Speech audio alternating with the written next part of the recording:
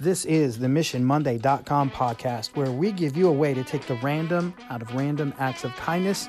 You can make the world a better place, one human interaction at a time. Go to MissionMonday.com to learn more about Mark and Sam and what we do and how to make it happen where you are.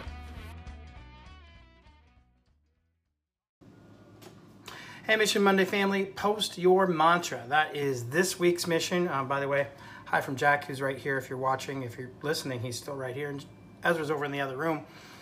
Anyway, so here's what I mean by post your mantra. I have like 5 or 6 things written on my board in my office that are kind of my mantras, like, all right, you need to do things this way and you will be better at what you do and you will take better care of people.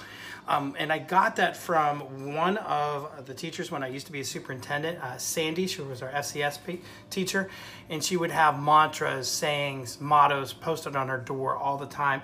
And I remember one day I walked by and it was kind of a tough week, and the one that she had posted said, "Life is tough, but good thing, so are you." And I was like, I needed to read that day. So when we post those mantras, when we post those sayings, those motivational quotes, whatever you want to say they are, sometimes they're a reminder to us, like the ones that are on my board in my office. Sometimes someone else sees it and it can be the thing that helps them get through the day. And I'm hoping that if a lot of people do this, number one, people will notice it and ask you about it. And then you can have a conversation about, why'd you pick that quote? Why'd you pick that mantra? Where did it come from? What does it mean to you? And it also can spur you to ask those questions about what other people post. So again, mission this week, post your mantra. Make sure you ask people about theirs when you see it. Have those good conversations. That's all I have, except as always, it would mean so much to me if you would go to missionmonday.com. And I love you guys.